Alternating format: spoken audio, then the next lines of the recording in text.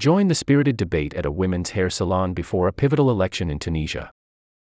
The small North African nation of Tunisia became the birthplace of the Arab Spring when protests against the dictatorial regime of Zine El Abidine Ben Ali broke out there in 2010.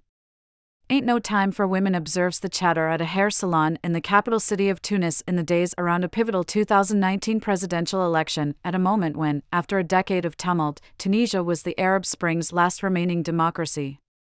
Captured by the Tunisian director Sarah El Abed, the film features a spirited group of women, including El Abed's grandmother, as they discuss, debate and try to make sense of the slate of 26 candidates vying for the presidency in the first round of votes.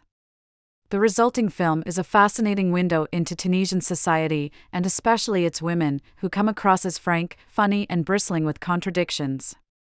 Since this short documentary was filmed, Kais Said, a former jurist and law professor who ran on a reform platform, won the second round of voting and ascended to the presidency. He's since taken controversial steps to consolidate power, leaving the future of Tunisian democracy deeply uncertain.